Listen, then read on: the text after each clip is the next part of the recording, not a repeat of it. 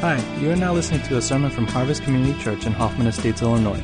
Today you will hear a sermon from Pastor Dave Lee, so without further ado, here he is.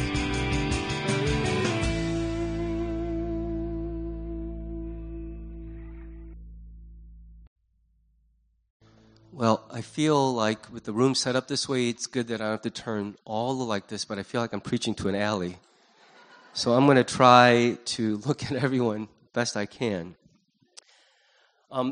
We're coming off of a series on marriage, and I want to start a new series that will take us probably into the autumn, and that will be a series on prayer.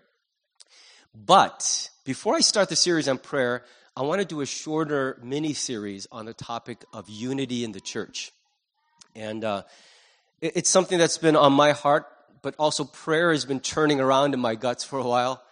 And it's sort of a selfish sermon series in that I want to explore what prayer really is. All my life, I felt like that's been the weakest part of my following of Christ. It's something I long to grow in, to understand better, to practice more joyfully. And so I want to dig into God's Word and learn what He has to say to us about this gift of prayer. And then I want to share what I'm learning with all of you. And can I just see a show of hands? How many of you feel like you feel you need to grow in this area of prayer? It's always been a struggle. A lot of us. I don't feel so alone. So I feel like God is leading us in the right direction for our next series. But starting this morning, I want to give a three-part series on the unity in the church. And this morning, and I'm going to draw those messages from the second chapter of Philippians. And this morning, I want to look at the first two verses. And the title of the message is The Key to Spiritual Unity from Philippians chapter 2, verses 1 and 2. Here's what the text says.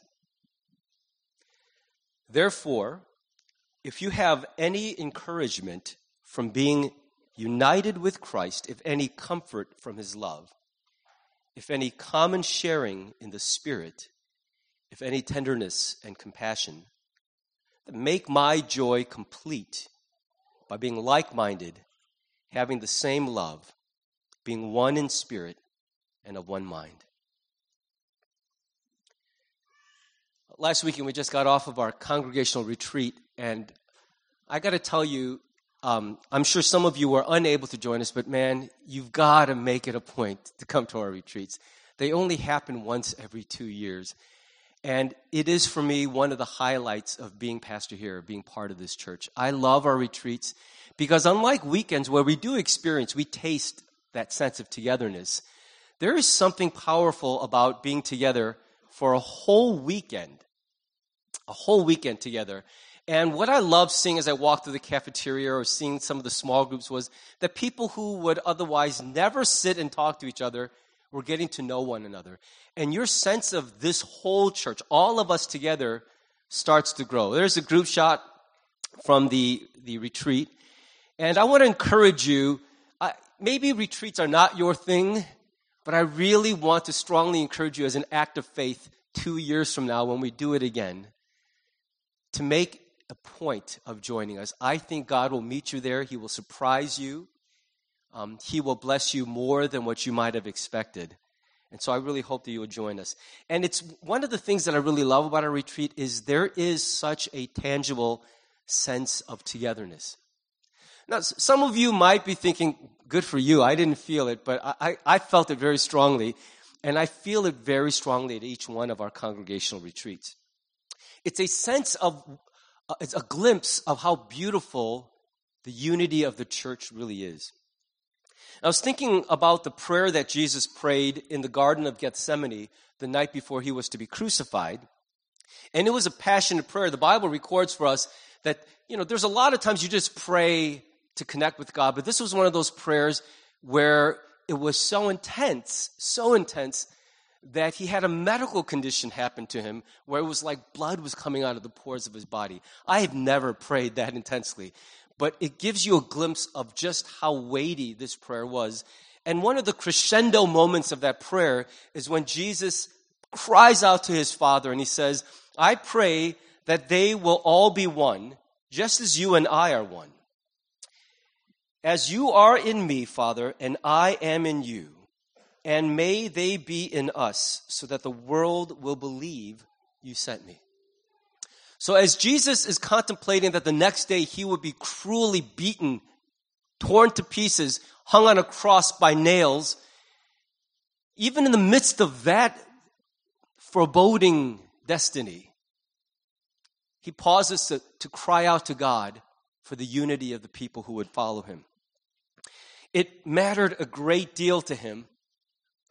And what he says is the unity among us as his church is one of the ways that a watching world will know that our message is true. That for all the hope, all the renewal, all the peace that we promise through the message of the gospel, if they see division among us, they will lose heart and will wonder at the truth of our message. Because how can a message of reconciliation be true when the very people of God themselves cannot be held together by the power of that message? The unity of the church matters supremely. And it's an important part of our credibility and our witness. And sometimes you're going to go through things in your personal life that because they cause pain and difficulty will cause you to see the failings of others around you as well. That in my hour of need, no one was there for me. In my hour of need, everybody acted like they didn't know my name. And often what happens is that when you go through a personal trial, it leads to conflict with other people.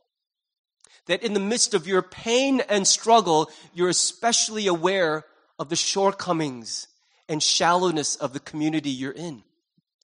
And when that happens, it's not to invalidate what you're feeling. Often our struggles do shine a light on how shallow our community really can be. But know this, that when Jesus prayed that prayer in the garden, he cried out to his Father for the unity of the church. It was God's intent to answer that prayer, and ever since it has been Satan's intent to thwart that prayer. That God is working hard to unite his people, and the enemy is working tirelessly to divide his people. So every time you're going through something in your personal life, and one of the fallouts of that is it starts to drive a wedge between you and other people, know this, it is not just a personal struggle you're experiencing, but it is also by extension an attack on the unity of the church, so that God's enemy can water down and erase our credibility and our witness to the world.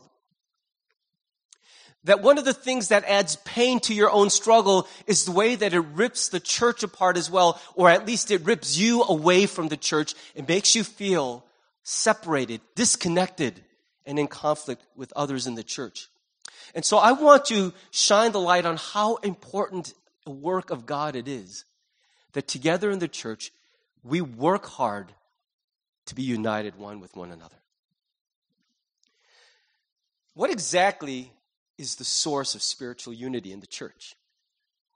What is it that holds a church together? If you look at how segregated and segmented the church in America is, you would be led to believe that we think the source of our unity is our sameness, or at least our similarity.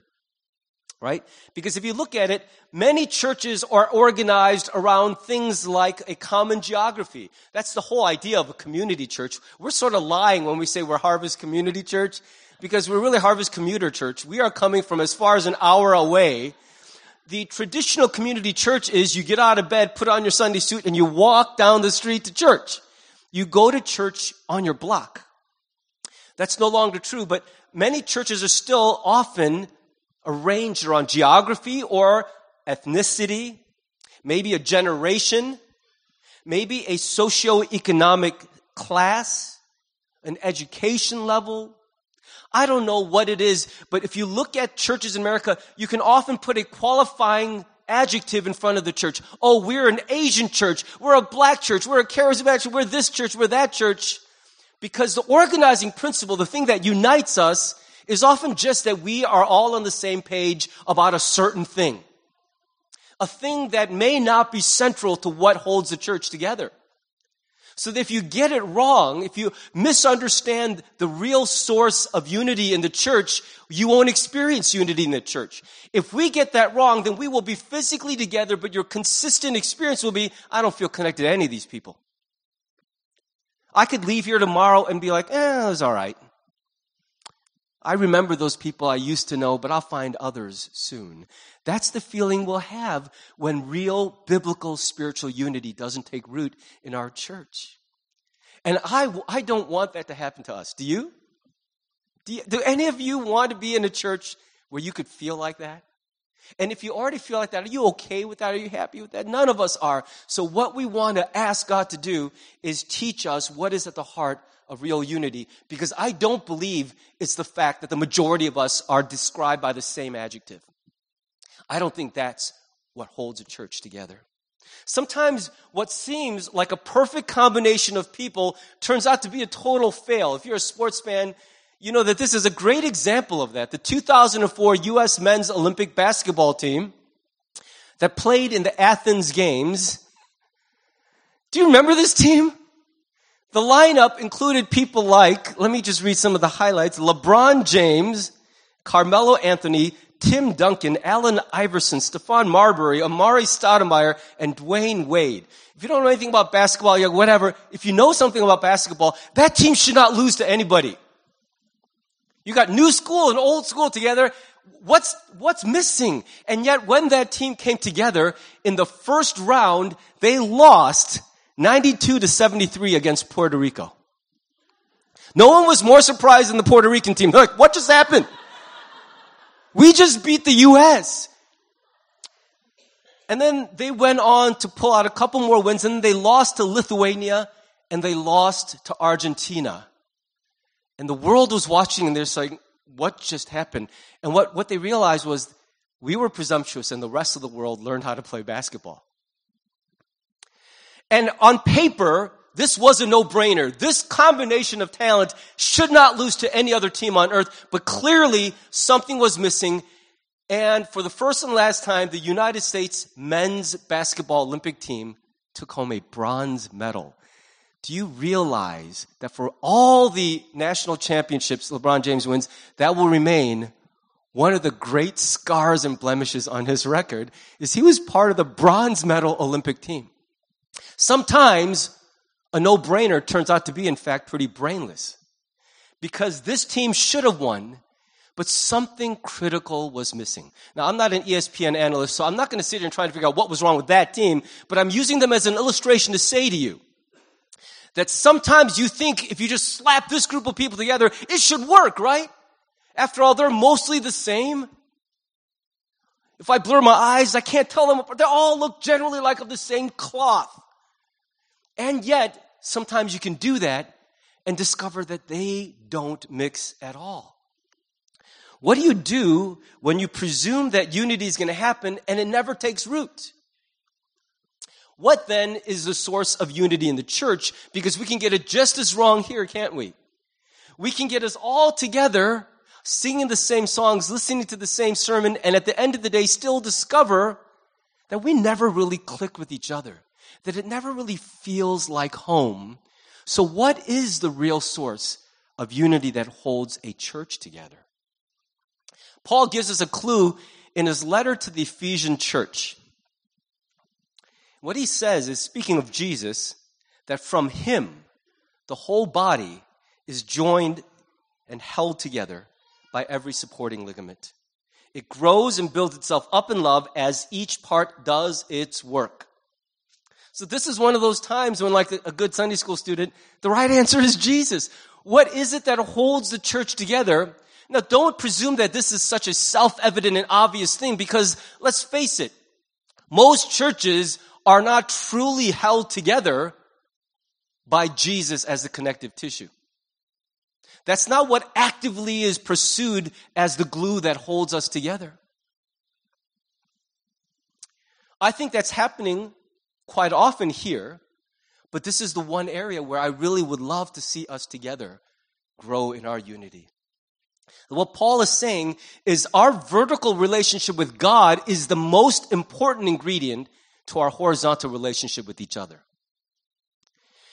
And it's often the case that what triggers a person to come see me is vast disappointment with the church. They're going through personal stuff, but what usually triggers a discussion with me is that they want to say, but you know what really hurt me the most of all are these people. And it's true. I'm not suggesting that they're imagining things, but I'm saying it's almost always the case that our greatest distress is disappointment with people rather than disappointment with God. But what I've come to learn, too, is that in the course of disappointment with God and with our own spiritual struggles, often it is the case that we stop pursuing our relationship with Jesus. That vertical string gets cut, and then we look to others and say, how can I find hope and peace? And the answer is you won't find it looking at each other unless that vertical relationship with Jesus is intact and is giving you life. What holds us together in the church is not the same color hair. It's not a common household income. It's not geography. It is that all of us, as different as we might be, share one thing in common. That is, each of us was radically transformed by an encounter and a walking daily with Jesus Christ. That is different radically as our life situations are. The one thing that we can say is same for us is that this random group of people all met Jesus Christ. And together each day, we call him Savior and we call him King and Master over our lives. You take that away from us, we're just a goofy random collection of mammals. Like an audience in a theater that doesn't say, hey, let's wait till all the same kind of people go to see this movie. You just walk in, buy your ticket, and there you are. You're part of an audience. No organization, no unity, just sitting in the same seats, looking at the same thing, right? And so it's important for us to remember that the real thing that makes us together horizontally is always first and only the relationship we have with Jesus Christ. Without that, we won't have what it takes to walk with other people for a very long time. And so in the second chapter of Philippians, he gives us some of these ingredients. What does it mean to have this vertical relationship with Jesus that leads to unity in the church? And he gives a couple of these things here. I just want to talk about them quickly. Because we often think about a relationship with God in terms of our responsibility and obligation to him. Do you have a relationship with God? Well, I know I should have quiet time. I should pray more. We think about the stuff we're obligated to. But here's the thing. The relationship we have with Christ is primarily about benefit to us. There is obligation. There is duty and calling. But in that relationship, the most obvious and primary facet of it is that we are filled with benefit from knowing him. That it's not an equal arrangement where he serves us and we serve him. It's an arrangement where he serves us radically, generously, more than we could ever pay back, and then we respond in gratitude to what he's done. That's the relationship we have with Jesus. So when we think about our relationship with Christ, don't start by thinking of what you owe him. Start by thinking of what he has done in your life. Because if you don't focus on that, it will feel like drudgery. It'll become Christianized Islam. All duty, all duty, all duty. I'm tempted to say that's just duty. Because that is not what the gospel Christianity is. It is first the good news that you get way more out of this than he will ever get out of you. And so Paul begins by saying, if you really want unity in the church, you've got to focus on these things which happen because of the gospel. First, he says, do you have any encouragement from being united with Christ? That word encouragement is the Greek word paraklesis. Now, you may not be a Greek scholar, but some of you who have read a little in the commentaries know that that's the same word used to describe who the Holy Spirit is, the helper. That word literally translated means walking next to or alongside. It's this idea that one of the great benefits of knowing Jesus is that I never walk alone. One of the greatest offenses to the gospel of Christ is to say, I'm totally alone. It's the way you would feel if you were a husband and your wife, looking at some thugs down the street, said, if only there was a man here to protect us. You're like, what the heck is that? Now, I'm not ready to get into a fight. I know my limits, okay? But still, I'd be offended a little because it's like, honey, I'm a man. But when you say it like that, it's offensive in that I am here and I'm ready to die for you, and you blow that off like you're just by yourself. One of the greatest blessings of knowing Jesus is that he promises to walk with us every day. And there's nobody else in your life who has kept that promise. Many have made that promise. No one has kept it. Not even your spouse, if you're married. Certainly not your parents, even though they brought you into the world. You're like, you are supposed to take care of me. You're supposed to walk with me, watch out for me, teach me stuff. Why didn't you? Because we are not capable of keeping that great promise. As much as we want to, we can't. But Jesus can, and he has made that promise to each of us. We can reject it. We can neglect it. But the truth is, every day when we wake up, that's what he wants to do with us. He wants to walk with us. The encouragement we get from Christ is that in a real way, he actually is with me. I once shared with you a period of my life where that felt so real. I would wake up in the morning and I saw the face of Jesus portrayed by the actor on the ABC special about the life of Christ.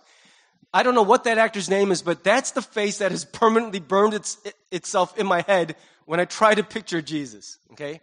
And I remember waking up in the morning, seeing the light stream through the window, and in my mind's eye, I could picture him sitting at the edge of the bed, saying stuff to me like, it's about time you woke up. We got a great day ahead of us. Let's go. And I just remember feeling for this season of my life he's not just an idea, but he's somebody present in my life. And during those months that I was experiencing this, I also happened to be in a season of fasting and prayer. There seems to be a connection there. We'll figure that out in the sermon series on praying. But I remember interacting with Jesus as though he were physically present with me. I remember driving and someone would cut me off, and during that season, I would turn like he's in the passenger seat and be like, did you see that? What should I do? And I found it harder to want to hold up my middle finger thinking of him sitting next to me in the car. Sometimes I feel like doing that, even though I'm a pastor, because sometimes people almost hit my car. Do you get what I'm saying? Is some Christians historically have described this idea as practicing the presence of God, of taking hold of this idea that he actually walks side by side with me. And when you feel truly alone on this earth, the invitation is think twice about what you're feeling, because you don't need to feel that as long as Jesus lives. Now, how you get from where you're feeling to the truth of that, we can talk about at length. But just know this, that's one of the great comforts, the privileges of knowing Jesus. He also says, do you have any comfort from his love? And the idea there is, that word comfort is like a Greek word that means speaking deeply with, intimately with. It's like this. The love of God is a theological reality. It's a real idea. But the love of God is also an experiential reality. Okay? It has to be. I mean, you could have a married couple and the man keeps going, oh, you know I love you. Do I have to say it again? You know. And if it was just a piece of information, it would be a little redundant, tedious to keep having to say it over and over. I love you, okay? I love you. You could even record an app just goes, I love you, I love you. There, you just play it for yourself 20 times a day. I will repeat this fact to you. But you know it's more than that. We don't want to just know that we're loved. We want to feel it. And you know the difference between hearing you're loved, knowing you're loved, and looking in someone's eyes and feeling the embrace of their heart around yours. Feeling like this person really cares about me. That when I'm not present with them, I still occupy a piece of their mind and their heart. That's why we get so blessed when someone goes, hey, I was antiquing the other day and I saw this hilarious thing and it made me think of you, so I bought it. And you're like, never mind the gift. You're like, you were not with me and you're thinking of me? Like you saw something and thought of me? Moi?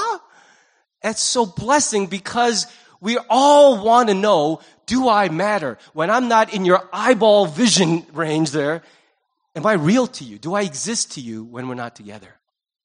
Am I really here for anyone? And the answer of Christ is this.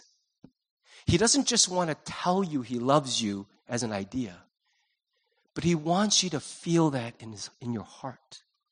And it's not something you can conjure up on command, but I can tell you this.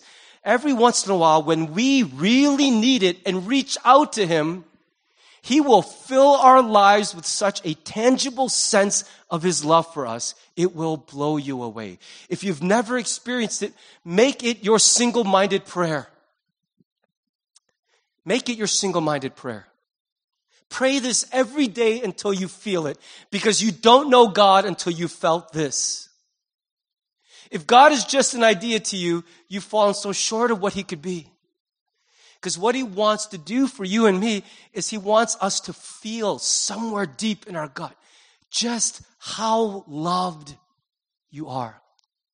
When my kids were younger, it was so much easier to show them because they wouldn't wriggle around. They would just sit there and you would hold a little child and they would sink into you and hug you back. And both father and child are so happy in that moment. I don't just hug a child to love them. I hug a child because just them receiving it, hugging me back, feels so bonded. And I miss that. Now you try to hug them, they're like, okay, gotta go. And it's harder to find ways to show them how much they still mean to me. I don't love my kids a single bit less than when they were cute little babies. But I long to be able to hold them long enough to show them. I want them to feel what I feel for them. Sometimes I sneak into your room at night. You don't know this, but I just watch you sleep. I delight in your innocent face. I pray over you.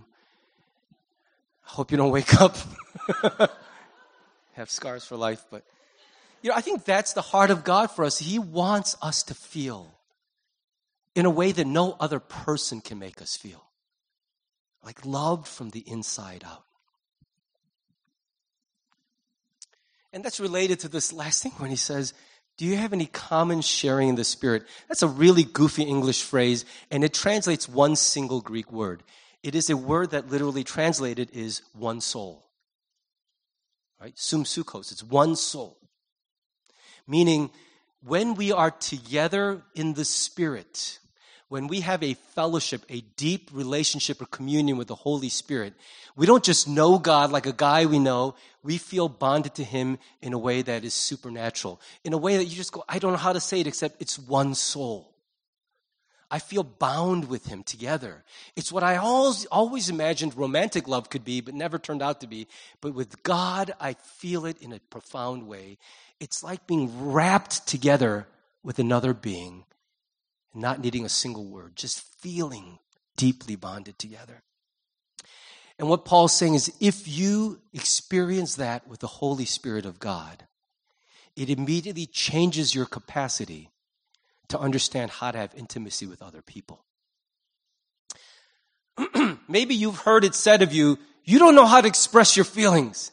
You're emotionally constipated. You don't have to raise your hand, but maybe someone has told that to you, like you're like a cold fish.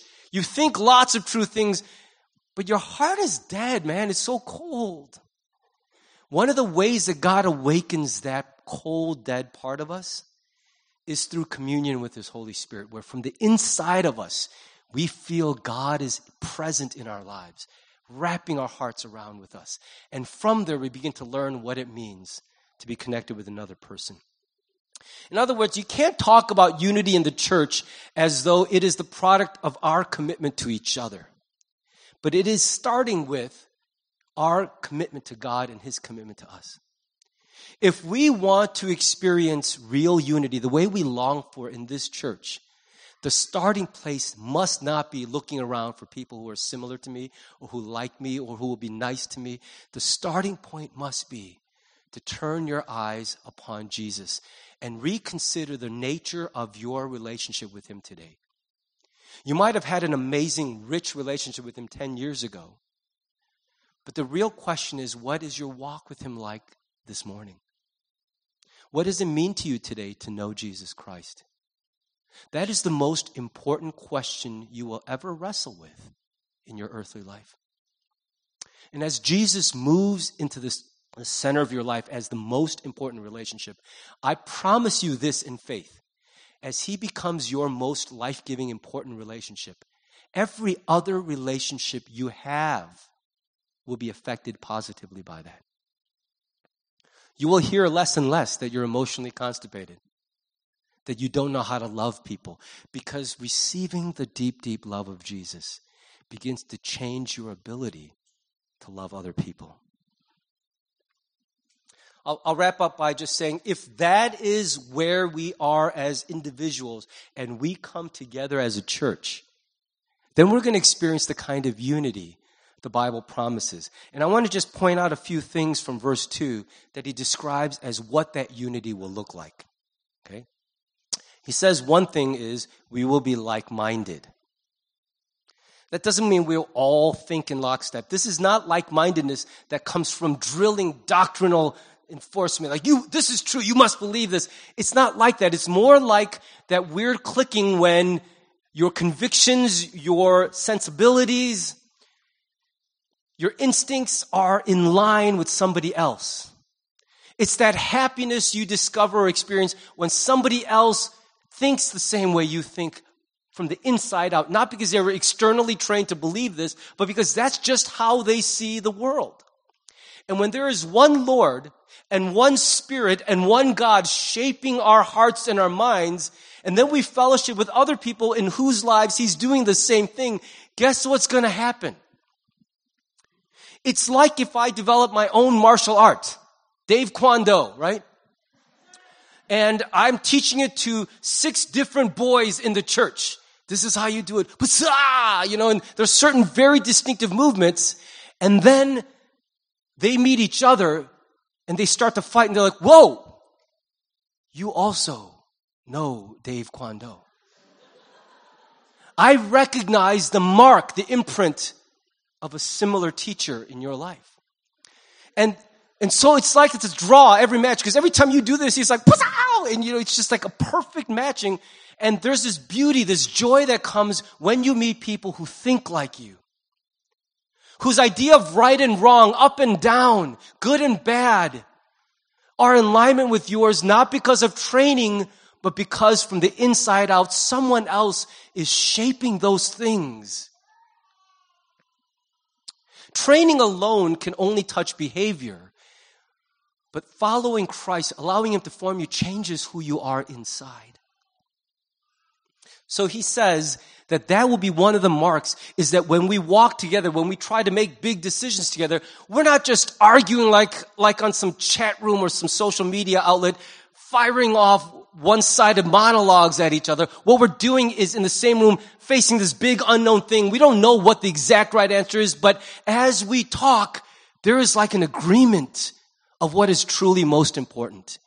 And there's a joy to be in a church where the most important values are shared from the inside out, a like-mindedness.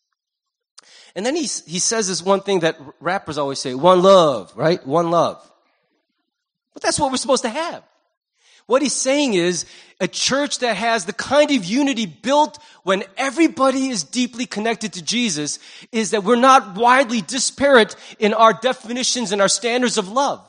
One of the things that really disrupts marriages and families and friendship is that people have different ideas of what love is. One person will say, what? I already loved you. Shut up. You're so needy. I loved you enough. And the other person says, I'm still very hungry. I want more. And we say this a lot to each other, don't we? We say, what more do you want from me? Seriously. What more do you want from me? One love means that that's not a rhetorical question, but it's a genuine question. That what we realize together is Jesus loves me a certain way. No matter how dirty and nasty and betraying I become, every time I crawl back to him, every time, he says, come home. I've never, ever knocked on that door and sensed that he was pretending not to be home. The way we do for trick-or-treaters. Shh, nobody move. Every time I knock, he invites me back in. And I begin to understand that this love is not a normal love. It's something profound. It's something not like any other kind of love. And it begins to teach me that love is very costly. It's very selfless. And I don't get to define the limits of love any more than God would do that with me. He says love is unconditional. It's limitless. I will go deeper than you could ever imagine in loving you. You will never outdo or outpace my ability to love you, says the heart of God. Ever. It doesn't matter what you've done. There is nothing so foul that the love of God cannot catch up to you. And so when we are shaped by that kind of love, you can't look at your friends or your family members and say, I'm done with you. What more do you want from me? I'm so sick of trying to love you. You are unlovable. We can't say it because we know that we would never want Jesus to love us that way, and he never has. He has always loved us to the nth degree. And so, in a community where Jesus is loving us like that and shaping our hearts, we begin to experience a different kind of standard and definition of love. One love is not a rapper's closing remark. It is a profound statement that can change a community. And finally, he says, we will be one in spirit and one mind. And what that means is it's a bonding together. So deeply rooted, it's like this. How can I describe it? Each of us have probably felt this at one time or another in a group of people. Maybe it's a group of childhood friends in your old neighborhood. Maybe it's some college friends. I don't know. But most of us have had some kind of experience where we felt so bonded together to a group of people, we just knew we would walk together for life. I had a group of friends like that in college. And what's interesting is over the years, as we've moved to different parts of the world, our lives have slowly drifted apart a little. But when something major happens, I am amazed that after a year and a half of not hearing each other's voices, we instinctively call each other to pour out our hearts. It's what we long for in a church where we don't just say, oh, I like the praise team there. They have great music, or the preacher is one of the best that God has ever made in the world. We don't just say things like, what we say is, what I'm going to miss most about that church is there's just something I feel with those other people that's going to make it painful to leave. Don't you want, I'm not saying it's a good thing to feel pain. What I'm saying is, don't you at least want to love so deeply that the idea of being parted from those people causes real pain? Doesn't it always kind of hurt you when you thought you were friends with someone, they're like, hey, we're moving. Yeah. See you later. Aren't you happy for us? And yeah, I'm happy for you. I'm glad you're moving to a new adventure, but I thought the idea of leaving would create a little more pain than that. Just a little, something like, what I'm going to really miss most is what we have. I want to hear that, but instead it's often like, hey, we're moving. Can you help us pack? Like, I want to love so deep that one of the things that holds me back from relocating is that I'm going to not be with these people anymore. The idea of not being together with you is enough to keep me in this nowhere job, in this cold as frigid ice winter city, because you're the ones I'll miss. And maybe that's not where you are today, but what the Bible describes as real unity feels like that. That it's more than just the same purpose, the same mission, the same logo. It is hearts so knit together that the idea of parting from one another causes distress because we are really joined together. I'm feeling that as my kids go off to college, but I also felt that every time I got an amazing job offer. And over the 20 years at this church, I've gotten so many incredible job offers. Some of them, if I'm honest, I at least prayed about. Because they were to amazing cities with amazing benefits. And what held me back every single time, before the Lord spoke, emotionally, what held me back was I could not bear the thought of not being with you guys. This is my church. You're my family. And unless God takes my life or disqualifies me in some way, I hope that we're together until I stop breathing. That's just my heart. And I think it would be a beautiful thing if we all together felt that for one another. And maybe God will move us on, but he'll move us on as he parted friends in the Bible with tears and with an ache in our hearts. I pray that God will achieve for us that kind of unity. Isn't that what you would love to have one of these days? Anyone? It's free to say amen. There's no charge. Well, I got to wrap up here, so let me just give you a closing challenge.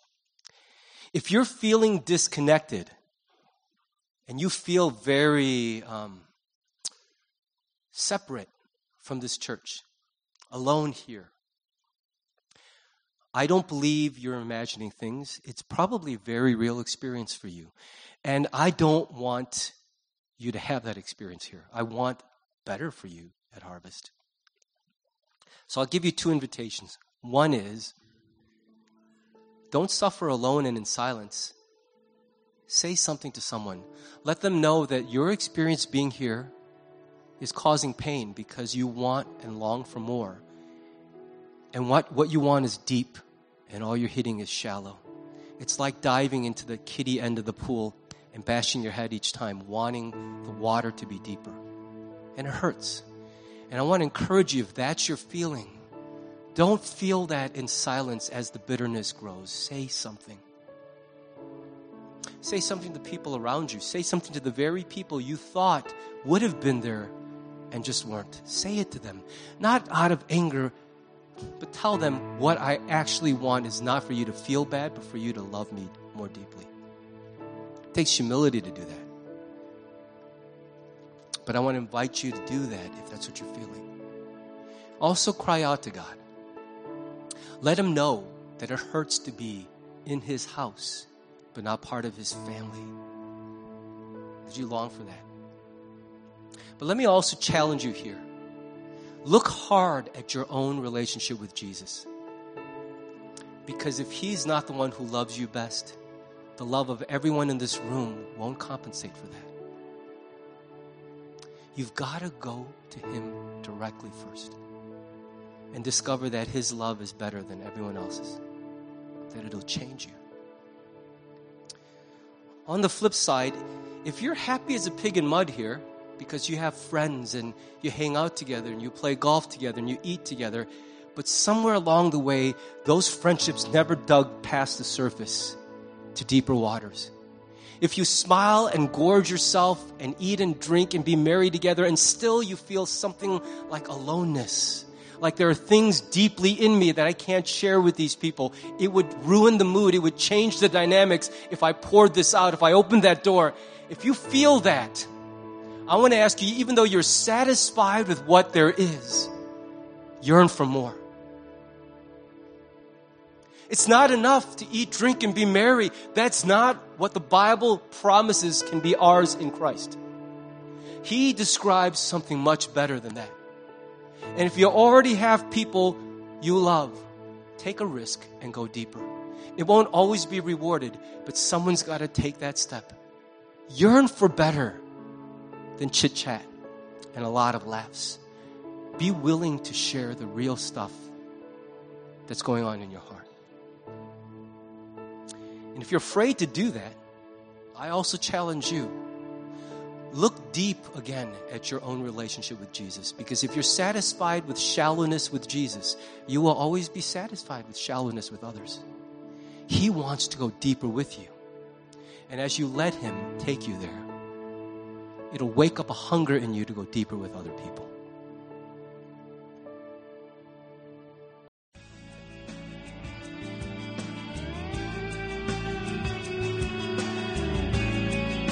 Thanks for listening to the sermon from Harvest Community Church. If you would like more information or have any questions or comments, check out our website at harvest-community.org. Thanks for listening.